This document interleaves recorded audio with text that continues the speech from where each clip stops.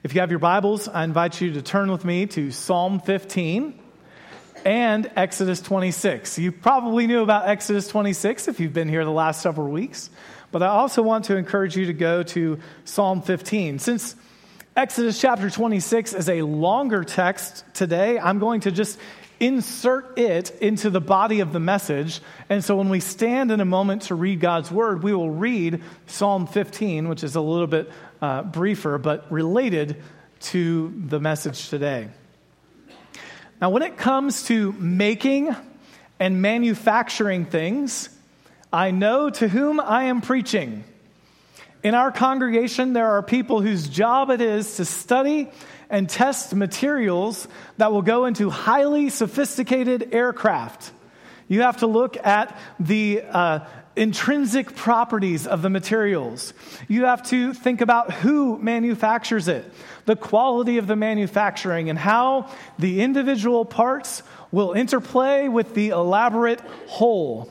You have spreadsheets, parts, quantities, costs, and often, not always, but often, your obsession with detail bleeds right over into your mechanically minded approach to everything you own that's in your garage, let's say, from your mower to your car to the specially individually designed workbench that you built to exacting dimensions. Many of you are meticulously detailed. But for those who I'm speaking to, don't quickly forget, there are others of us who may from time to time feign interest in the details of how things are made or how they work, but in reality, we are much happier to just plod along through life in the complete bliss of ignorance. We jump into our cars, turn the key, and thank the Lord for people like you who care about the thread count of a bolt underneath the hood, okay? In other words, I'm dividing us, yes, into two types of people in broad strokes. The people who build the clock and the people who are content for you to please just tell me what time it is. And neither of those types of individuals are going to find Exodus chapter 26 very satisfying. That's why when you get to Exodus 26 in your Bible reading plans, many of you either skip it or get frustrated with it.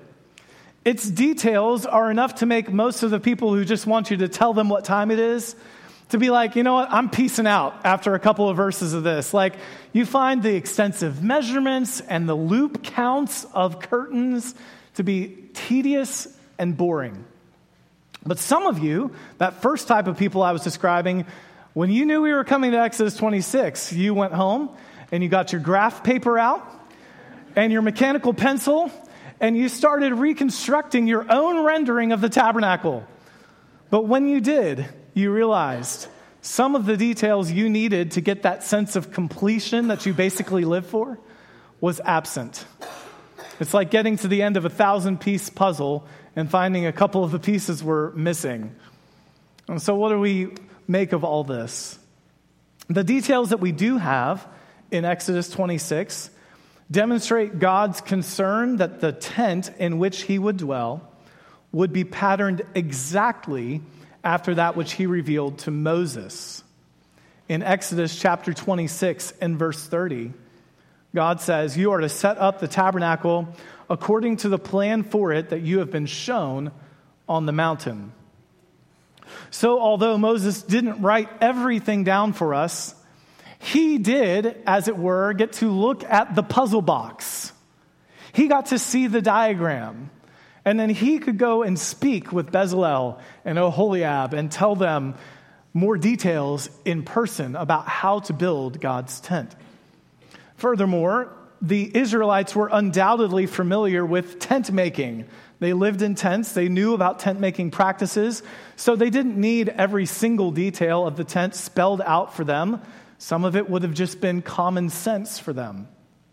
So it stands to reason that the details that are recorded for us are worth taking the time to closely examine, and they are more likely to have some measure of spiritual significance to them. So prayerfully, today's message will draw some of that out for you. What I need from you, from those of you who are allergic to details, is to be patient with the details so that we have time to find the value of their significance in this chapter. And then for those of you who are so often lost in the trees that you miss the forest, avoid looking at chapter 26 like it's an instruction manual and capture the value of the spiritual significance of God's tent that is herein described. Okay, with that introduction, let's stand together and read Psalm 15. This is a psalm of David in which he asks at the very first verse, Lord, who can dwell in your tent? Who can live on your holy mountain? The one who lives blamelessly, practices righteousness, and acknowledges the truth in his heart, who does not slander with his tongue, who does not harm his friend or discredit his neighbor, who despises the one rejected by the Lord, but honors those who fear the Lord, who keeps his word whatever the cost, who does not lend his silver at interest or take a bribe against the innocent. The one who does these things will never be shaken. May the Lord bless the reading of his word. Thank you for standing in honor of it. Please be seated and join me in a word of prayer.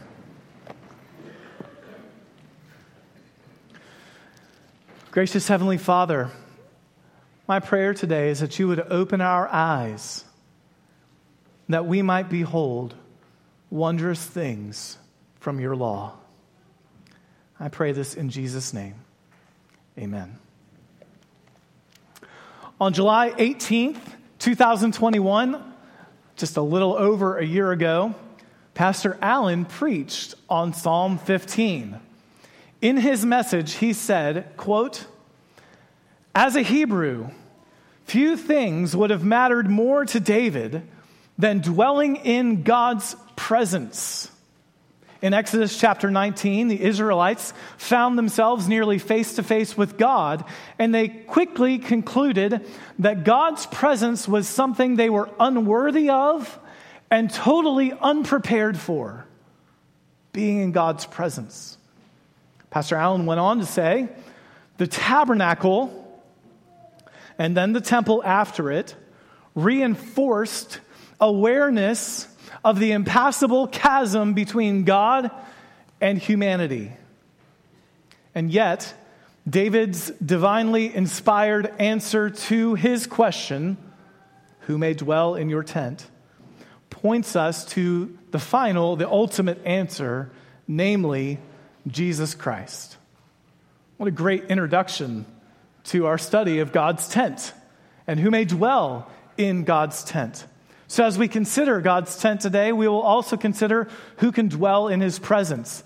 That's because the tent design itself points us to the nearly impassable chasm between heaven and earth, between God and man.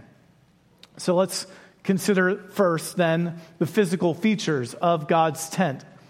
Now, to make this overview of the physical features for those detail allergic people as painless as possible and as brief as possible, I want to share some of what I found from J.V. Fesko's excellent book called Christ and the Desert Tabernacle, in which he succinctly outlines these features into 5 subsections. I couldn't improve on it, so I'm sharing it with you today. He starts with verses 1 through 6, from now in Exodus 26. So if you flip in your Bible, with the inner curtain. The inner curtain. This is not the veil. This is the kind of the inner curtain that's covering the tabernacle totally. And just like God started his instructions for the tabernacle with the furnishings inside of it, first the ark, then the table and the lampstand, God begins his instructions for the tent that would house these things from the inside out. It's as though it's from God's perspective, from dwelling inside of the tent. He's looking at this first covering, this first curtain. This chapter is about the tent that would house the Holy of Holies and the holy place. This is not about the outer courtyard, the larger surrounding tent material that would have gone around it. This is the tabernacle proper, and it begins with the inner curtain. Verses 1 through 6, will you read with me? You are to construct the tabernacle itself with 10 curtains. You must make them of finely spun linen and blue, purple, and scarlet yarn with the design of cherubim worked into them. Each curtain should be 42 feet long and 6 feet wide. All the curtains are to have the same measurements. 5 of the curtains should be joined together, and the other 5 curtains joined together. Make loops of blue yarn on the edge of the last curtain in the first set, and do the same on the edge of the outermost curtain in the second set. Make 50 loops on the one curtain, and make 50 loops on the edge of the curtain in the second set, so that the loops line up together. Brilliant. Also, make 50 gold clasps and join the curtains together with the clasps so that the tabernacle may be a single unit. So you're 5 and 5, put them together with rings and hang it over, okay? So this is the inner curtain. The resulting piece of expensive woven fabric, when it was all joined together, panels, loops, and all, would have been 60 feet long and 42 feet from top to bottom. Now, we're going to move outward a layer from that inner curtain to the outer curtain, or could be outer curtains, because there are 3 more layers that are going on top of this. Verses 7 through 14. You are to make curtains of goat hair for a tent over the tabernacle. Make 11 of these curtains. Each curtain should be 45 feet long and 6 feet wide. All 11 curtains are to have the same measurements. Join 5 of the curtains by themselves and the other 6 curtains by themselves. Then fold the 6th curtain double at the front of the tent. Make 50 loops on the edge of one curtain, the outermost in the first set, and make 50 loops on the edge of the corresponding curtain of the second set. Make 50 bronze clasps, put the clasps through the loops, and join the tent together so that it is a single unit. As for the flap that remains from the tent curtains, the leftover half curtain is to hang over the back of the tabernacle. What remains along the length of the tent curtains, a half yard on one side and a half yard on the other side, should hang over the sides of the tabernacle on either side to cover it. Make a covering for the tent from ram skins dyed red and a covering of fine leather on top of that. So in essence, these second, third, and fourth layers are designed to protect the expensive inner layer from the elements, whether that's the wind, the sun, the rain, dust. And you already begin to see the details are there for the goat hair layer, right? So we talked with the first layer. It's got measurements and all this. The goat hair layer is 3 feet longer. It's kind of looped over the back and kind of covers around. And then the details are not there for the outer 2 layers. The one that would have been more weather resistant. These are just kind of left unknown for how big they were. And so you see that there's some assumption that they knew how to make tents. They knew what to do from there, okay? That's unimportant. It's just important that you know it was covered with these 4 layers. Okay, then we find out in verses 15 through 25 about the frames that are going to hold these layers of curtains up. Verse 15. You are to make upright supports of acacia wood for the tabernacle. Each support is to be 15 feet long and 27 inches wide. Let me pause on verse 16. In the CSB Bible that I'm reading from, there are 2 footnotes in verse 16. One of them is on the support being 15 feet long, and the footnote says literally that is 10 cubits. Okay, so just by way of reminder, I got this from Brother John Fields. He let me borrow this, and it is super cool. Super cool. I might hide it so that he can never have it back. No, I'm just kidding. This is a really, really awesome cubit. So it's a measurement. Again, the cubit was about from the tip of your fingers to the inner part of your arm. And so some construction dude, like we have the little leather loops for our, hammer. They probably have like a little holder for their cubit, and they'd be like, wow, 10 cubits. 1, 2, and they go up and they make these frames. And then the other, footnote is that it's 27 inches. Okay, if this is about 18, then it's 1.5 cubits. And that's where the CSB is translating the Hebrew for us to give us 27 inches. The average measurement was 18 inches for a cubit.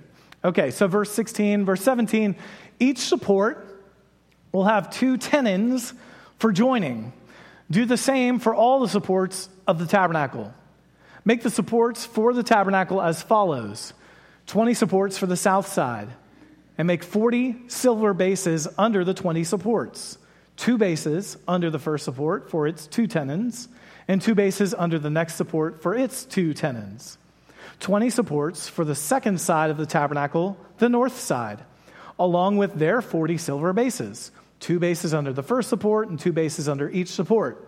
Verse 22, and make 6 supports for the west side of the tabernacle. Make 2 additional supports for the 2 back corners of the tabernacle. They are to be paired at the bottom and joined together at the top in a single ring. So it should be for both of them. They will serve as the 2 corners.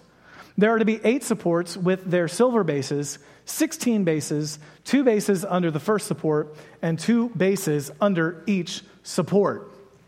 So, let's pause here. Again, we're just trying to catch all the different layers going on. The curtains that we read about in verses 1 through 14 are to be held in place by a series of frames.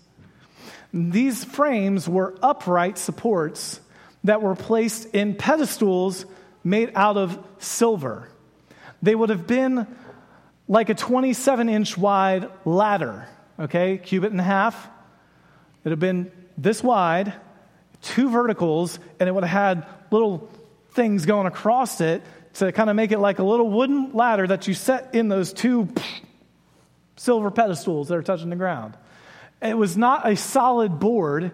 It had to be more portable, movable, and you would set these up in all of these bases, 20 on each side and then 6 on the back wall where the west side of the tabernacle was. The frames, these ladder-like things, were made out of acacia wood, along with other furnishings in the tabernacle that had been made of the same wood, and they were overlaid with gold, and they were to be portable. Okay, then those frames that are set up kind of stand in the stands, laying out the rectangle, they are joined together by, fourthly, cross beams. The cross beams, verses 26 through 30. You are to make 5 crossbars of acacia wood for the supports on one side of the tabernacle, 5 crossbars for the supports on the other side of the tabernacle, and 5 crossbars for the supports on the back side of the tabernacle on the west. The central crossbar is to run through the middle of the supports from one end to the other. Then overlay the supports with gold. Make their rings of gold as the holders for the crossbars. Also, overlay the crossbars with gold. You are to set up the tabernacle according to the plan for it that you have been shown on the mountain. These crossbeams were constructed similarly to the frames, and they were to join together with the frames. Once connected, it would form this rectangular tabernacle upon which the inner and outer curtains would have been hung. Okay, so do you now have a big rectangle in your mind? You got it? It's got the wooden with the overlay, and then you got the 4 layers over top of it. And now we move to verses 31 through 37, where the layout of the tabernacle is described. And this is important. Verse 31. You are to make a curtain of blue, purple, and scarlet yarn, and finely spun linen with a design of cherubim worked into it. Hang it on 4 gold-plated pillars of acacia wood that have gold hooks and that stand on 4 silver bases. Hang the curtain under the clasps and bring the ark of the testimony there behind the curtain. So the curtain will make a separation for you between the holy place and the most holy place. Put the mercy seat on the ark of the testimony in the most holy place. Place the table, that's the table for the showbread we've studied, outside the curtain, and the lampstand on the south side of the tabernacle, opposite the table. Put the table on the north side. Remember, you would enter in the tabernacle from the east. So the table would have been on the right and the lampstand on the left. Verse 36, for the entrance to the tent, you are to make a screen embroidered with blue, purple, and scarlet yarn and finely spun linen. Make 5 pillars of acacia wood for the screen and overlay them with gold. Their hooks are to be gold, and you are to cast 5 bronze bases for them. Now, in this portion of the text, God gives to Israel the basic layout of the inside of the tabernacle. A curtain divided that rectangular tent into 2 rooms. The larger room that you would enter into first was known as the holy place. Now, it's not described here in chapter 27, but later we come to find out it also held the altar of incense, which would have been right in front of the veil that led into the Holy of Holies. So in the holy place, again, this outer room, there was the altar of incense, the table for the bread of the presence on the north or the right, and the golden lampstand on the south or your left as you entered. This holy place would have been 30 feet long and 15 feet wide, 15 feet high. The most holy place, the Holy of Holies, as it's also called, was where the Israelites were to place the Ark of the Covenant. Remember, when God began with the instructions of the tabernacle, he began with the Ark of the Covenant, the symbol of his holy presence. The Holy of Holies would have been 15 by 15 by 15, 10 cubits by 10 cubits by 10 cubits. It was a cube. And separating the Holy of Holies from the holy place was a blue curtain that had cherubim embroidered into it. Blue, purple, scarlet yarn, and the working of cherubim into it. According to the Jewish Talmud, the veil was 4 inches thick and required a lot of priests to carry it and move it around. The layout, as well as the veil that separated these 2 rooms, leads us then perfectly into consideration of the significance of God's tent. The significance of God's tent. Number 2. You may have noticed that both the veil and the inner curtain, okay, the kind of, if you were standing inside the tabernacle and looking up, that's what I'm describing as the inner curtain. That's the curtain that's going over the frames first, okay? The veil and the inner curtain were designed with blue, purple, and scarlet yarn, and both of them had cherubim on them. So cherubim in front of you, cherubim above you. So when a priest would enter the holy place from the courtyard, the symbolism of all this blue and the angels was suggesting that he was in God's heavenly abode, like he had entered into the heavens. Psalm 104 pictures God as covering himself with light, like a cloak. And the psalmist says, he stretches out heaven like a tent curtain. The heavens to him are just like a tent curtain. So the first thing we can say about the significance of God's tent is that it pictured heaven on earth. It's a little picture of heaven on earth. The tabernacle was not merely patterned after a heavenly reality. Its design itself would have inspired thoughts of entering into the heavenly courts. The splendor of angels who would be at God's service would have surrounded the priests. As such, they would have sensed a nearness to God. That was, after all, part of God's intent, to dwell among his people. It was a return to the sort of proximity that he once shared with human beings in the Garden of Eden. Now, as I mentioned last week, some have even suggested, I think rightly so, that the almond tree characteristics of the lampstand would have also hearkened the priests back to the idea of the tree of life in the Garden of Eden. And yet, there was still a very evident sense of separation between the holiness of God and the sinfulness of the priests. See, although they were allowed to come close into his courts, so to speak, they were perpetually separated by the veil that stood between the holy place and the Holy of Holies.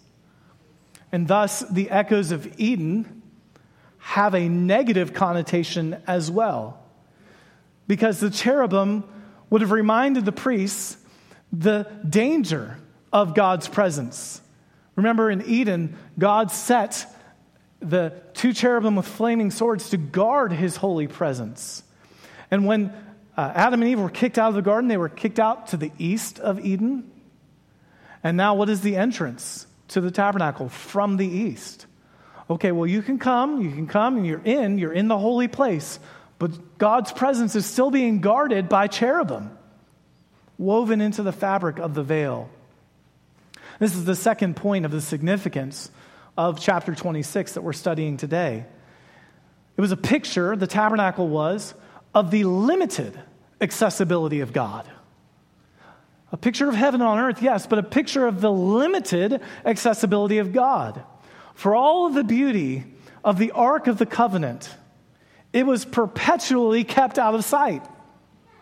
Most Israelites, including most of the Levites who served as priests, never, ever saw the ark. Whenever the people were encamped, the tabernacle had been erected, the ark was hidden from view by the curtain in the tabernacle, blocked from the sight of anyone, even those who would have been permitted to come into the holy place. And before the ark was transported, while the curtains of the tabernacle still surrounded it and kept it out of public sight, the high priest, assisted by a small number of other priests, would wrap the ark in 3 layers of protective fabric. Numbers chapter 4 describes this process. In verse 5 it says, whenever the camp is about to move on, Aaron and his sons are to go in, take down the screening curtain, and cover the ark of the testimony with it.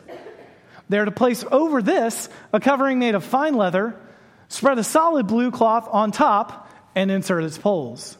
So the ark is being completely concealed every time the camp is moved.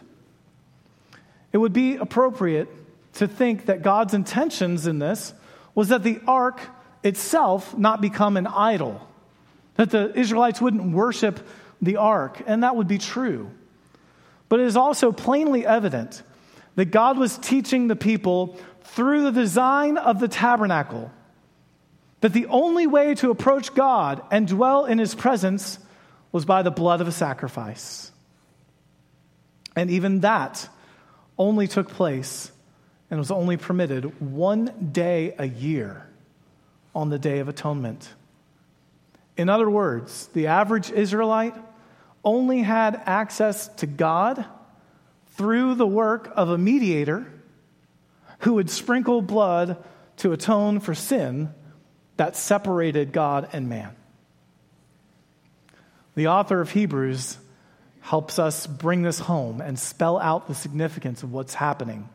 In chapter 9, verses 6 through 8, we read, these preparations having thus been made, the priests go regularly into the first section, that's the holy place. You now understand that by kind of redesigning this in your mind's eye.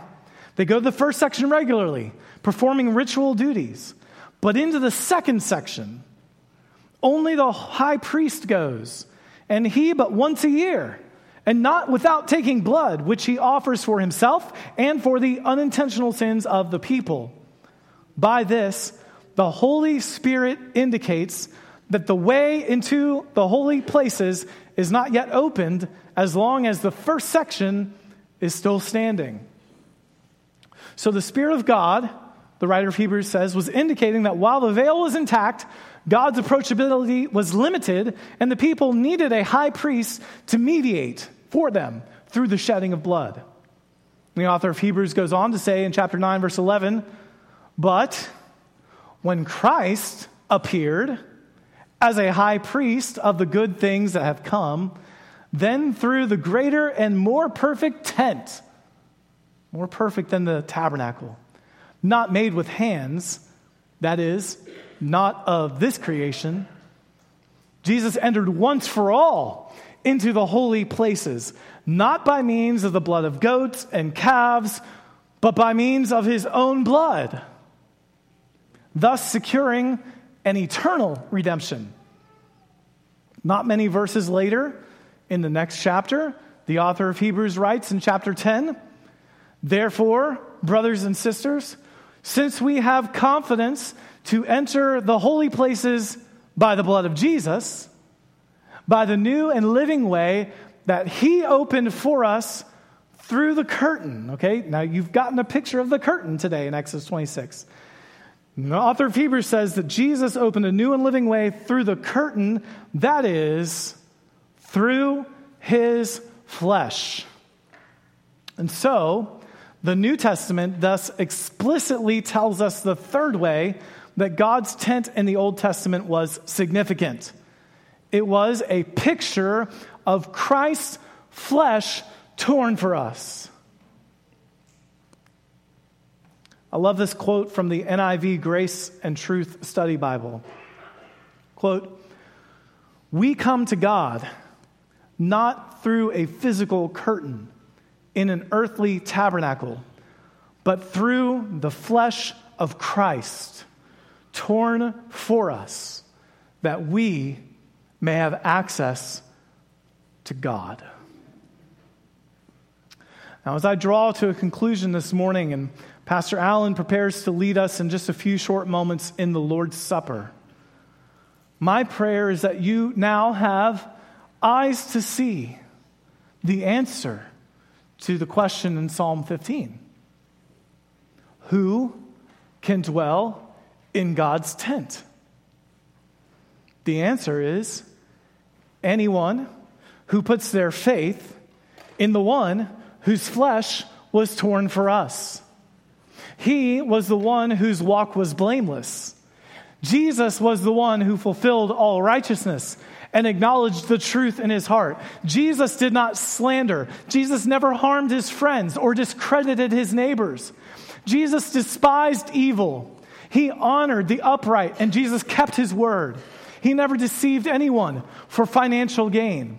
Jesus lived an unshakable and unassailably holy life. And he entered into the Holy of Holies boldly on our behalf by means of his own flesh and his own blood to atone for our sins. And thus, by the work of our mediator, our great high priest, we now have access to a holy God. We may dwell with him. In Mark's gospel, when Jesus let out a loud cry and breathed his last on the cross, verse 38 of Mark 15 says, "Then the curtain of the temple was torn in two from top to bottom." This curtain, torn in two, was patterned after the curtain that was in the tabernacle. So commentator Philip Ryken writes this. He says, "Make no mistake, this was a miracle. The tearing of the curtain was a miracle. If the curtain had been like a bed sheet, sure, someone could have ripped it in two, but the curtain was much too thick for that, for anyone to tear. Furthermore, it was torn from top to bottom." You recall that the curtain would have been 15 feet high, something you got the details of by 10 cubits, right? You paid attention to the details. You didn't give up on them. There was significance to that. Why is that significant? Because no human being can just reach up there and tear it. You would need a ladder, wouldn't you? And no priest was going to allow another priest to set up a ladder, climb up to the top of the temple that had separated them from God's presence, and start cutting and ripping away. They would have taken him outside the camp and stoned him to death. You would never do that. And so there's no mistake that the curtain that had separated the people of God from God's presence for over a millennium had been parted by God himself.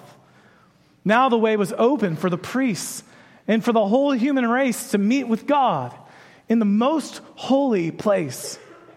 It's not surprising then to learn from the book of Acts that after Jesus ascended to heaven and the word of God spread, we read in chapter 6, verse 7, the disciples in Jerusalem increased greatly in number, and a large group of, surprise, surprise, priests became obedient to the faith. Why? The priests had witnessed a miracle, confirming that the way was now open to God.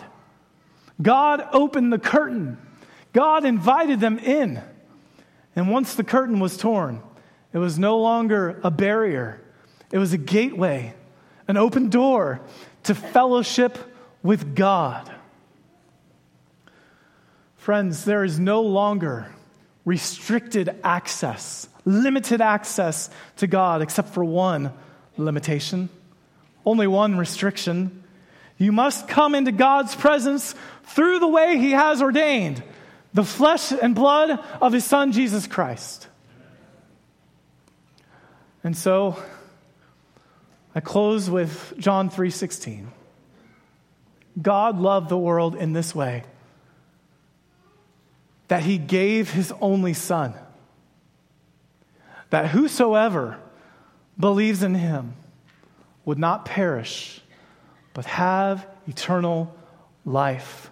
Life dwelling in the presence of God, as Psalm 23:6 says, we will dwell in the house of the Lord forever.